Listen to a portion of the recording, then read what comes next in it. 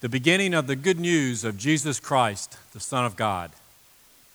As it is written in the prophet Isaiah, "See, I'm sending my messenger ahead of you who will prepare your way. The voice of one crying out in the wilderness, prepare the way of the Lord, make his path straight." John the Baptizer appeared in the wilderness, proclaiming a baptism of repentance for the forgiveness of sins. And people from the whole Judean countryside and all the people of Jerusalem were going out to him and were baptized by him in the river Jordan, confessing their sins. Now John was clothed with camel's hair and a leather belt around his waist, and he ate locust and wild honey. He proclaimed, "The one who is mightier, more powerful than I is coming after me. I'm not worthy to stoop down and untie the thong of his sandals. I have baptized you with water, but he will baptize you with the Holy Spirit." The gospel of the Lord. Praise to you, O Christ. Please be seated. Let's pray. May the words of my mouth and the meditations of our hearts be acceptable in thy sight, O Lord, our strength and our Redeemer. Amen. So what's the world preparing for? My eyes and ears tell me that the world, or at least our United States, must be preparing for a record-setting shopping spree. I mean, retailers had Christmas decorations out around or before Halloween. How many of you got Christmas candy in your trick-or-treat bags? Any of you? Wouldn't surprise me. And endless advertisements weren't far behind, were they? Toys and technology and vehicles, and then came the Hallmark movies. But I'm still holding out all that stuff. I'm waiting for that classic Clydesdales to come prancing through the winter wonderland. Christmas is really close then, isn't it? But there are other preparations besides simple consumerism, aren't there? What are you preparing for? What are you preparing for? Family gatherings? Feasting and socializing with friends at work, in your neighborhood or community? Gifts galore to give and receive. Maybe restful travels just to escape work and chores at home or schoolwork, or to return home from college. Maybe you're preparing for the next senior pastor. Maybe you're preparing for Christmas Eve worship. The ushers today, to help you prepare and help our community prepare, have little business cards with all the worship schedule on there and a QR code on the back. Take some. Give them away to your friends. Invite them to St. John's as a part of their preparation for celebrating Christmas. Preparations. We're always preparing for something, aren't we? We have calendars, events. I mean, Google even gives me alerts for when I've got something coming up. And we look for those, and we rush to tie up loose ends. We rush to be ready for those things. And sometimes there's eager anticipation for some, and others there's anxious preparation waiting for that event to happen.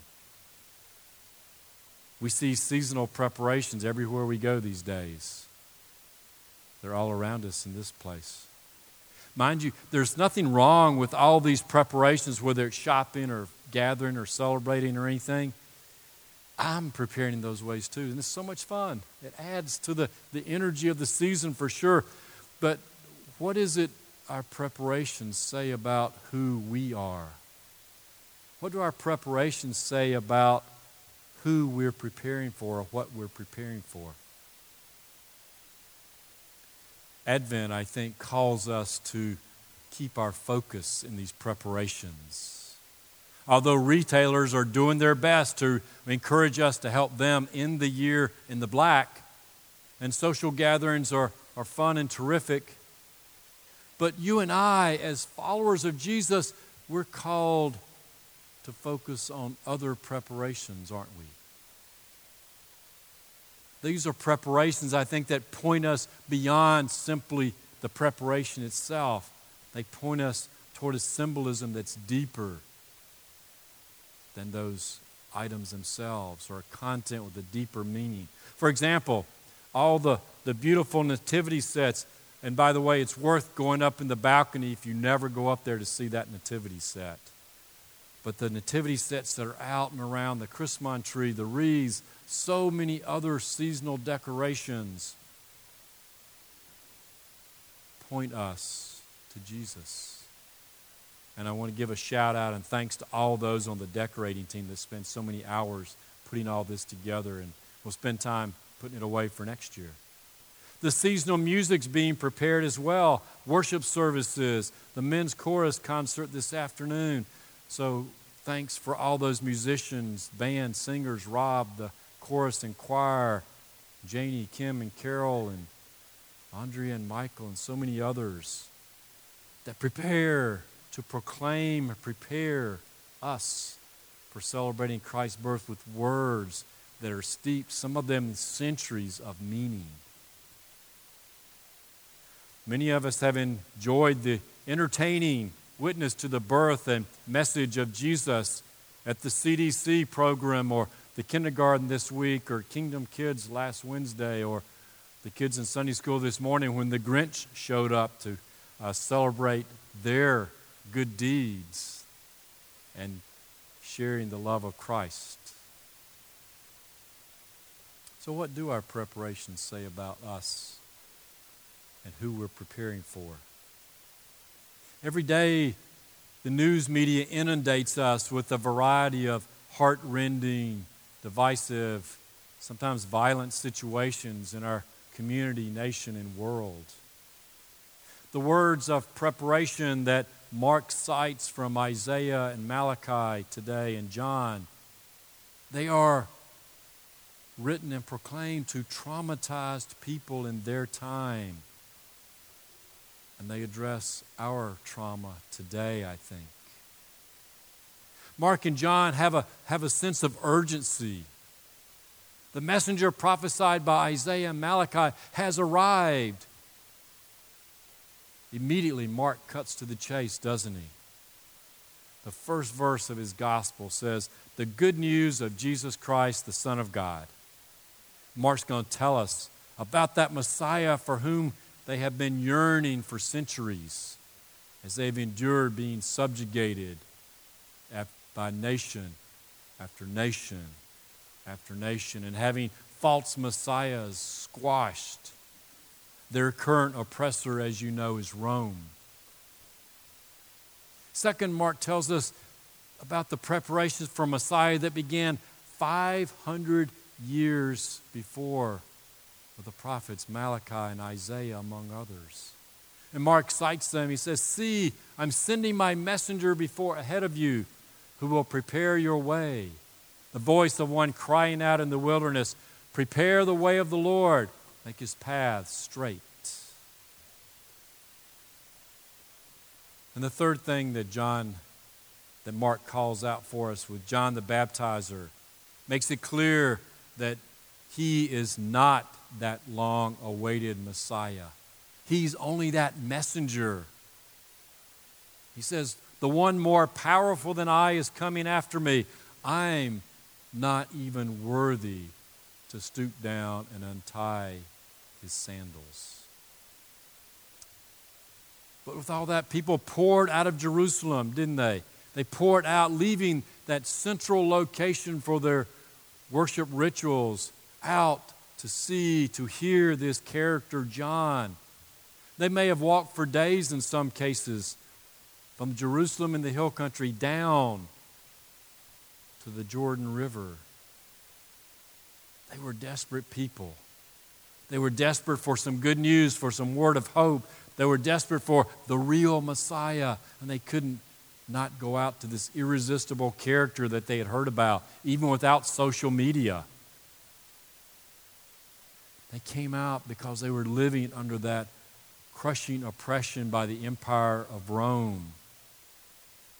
They came out because they were smothering under a scandalous religious system that was structured to favor the few and make faithful worship for the common folk a burden. They came out because they were yearning for the promised Messiah. They were seeking freedom, searching for peace and hope in their war-torn, traumatized existence. They desired change.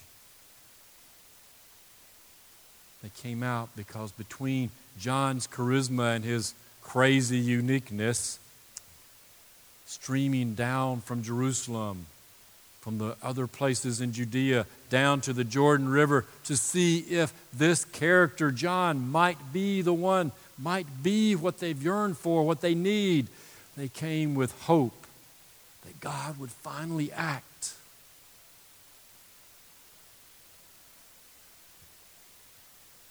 John calls us to preparations. He calls us to repent or to change. The Greek word is metanoia, a change of heart, to turn away from whatever the world has on us, to turn toward Jesus, rather than giving in to the world or personal whims or being tossed about by public opinion that change all the time. John calls us to repent, to change, to turn toward restoring relationships, connections, not just with God, but with one another. And he tells us it's not an easy thing to do. The prophets knew, they warned us how hard it is to repent. It's like leveling mountains, filling in valleys, straightening roads through the wilderness. And some of us have driven windy mountain roads before there were interstate highways.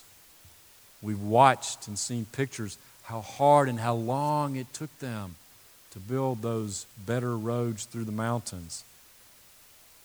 But I think that's how hard it is for us to do what John was calling us, to repent, to turn and stay turned toward Jesus. And John knows that it's impossible for us to do alone. Notice the last line of his proclamation points us and tells us that he, Jesus, the Messiah, will baptize with the Holy Spirit because we can't do it by ourselves. We need that divine help from outside that's poured into us in the waters of baptism so that we can turn away. And we have to do it again and again in life, don't we? We start worship with confession and repentance, turning back, getting reoriented. That divine help so that we can do it again and again as often as needed to be prepared. So where do we want to end up with all these preparations? This time of year we want to end up figuratively at the manger. We want to end up with Jesus, not just the helpless infant, but Jesus, the Prince of Peace, Jesus, the one who calls us to follow faithfully through life to the cross, sacrificially, lovingly, giving. Jesus calls us to follow. For we want to end up making the love and the teachings of Jesus real in our interactions, in our relationships with one another, with strangers, even with those for whom there's a divide in our relationships. We want to be a part of the movement of Jesus that came to heal and to change the world. So what do we need? Peace. We prepare for peace. We need that in the Holy Land. It's been in the news. If you're on Facebook, find Christmas Lutheran Church in Bethlehem and read the prayer that one of their members wrote for today about peace. And have a Kleenex at hand. We need peace in Sudan and Ukraine, peace and calm in politics in our nation and other nations. We need peace even between one another in relationships that have been broken.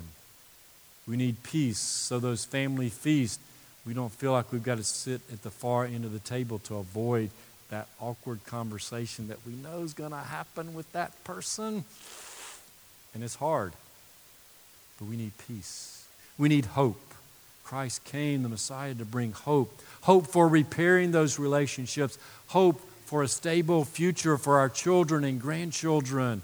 Hope for recovery and health. And life after death for ourselves and others. Hope that brings an end, finally, to violence and warfare. An end to hatred and animosity. Hope that only faith in Jesus can give to us and to future generations. So as our preparations for Christmas continue, we've got 2 more weeks. I invite you to ponder this in the week or weeks ahead. What do your preparations say about you? For whom or what are you preparing for? What do your preparations say about you? And who are you preparing for? The urgent message of Mark to his time and to our time, the proclamation of John that he retells, we're preparing for God's greatest move because the prophets didn't get through to us. God became vulnerable in flesh and blood to walk among us, to prepare us for that arrival, the proclamation leading to the cross of God's mercy and grace, available and given freely to all who will listen. The message of Mark and John is to let that Spirit given to us turn us outward with love and grace to a world desperately seeking what only Jesus can give: peace, hope, and salvation. If preparing for the Messiah, the Prince of Peace, was urgent in Mark's day, how much more urgent are these preparations in our day? Enjoy the season. Savor the preparations. And above all, stay focused on the call of John the Baptist to repent, to turn toward Christ, the one born with healing in his wings. Amen.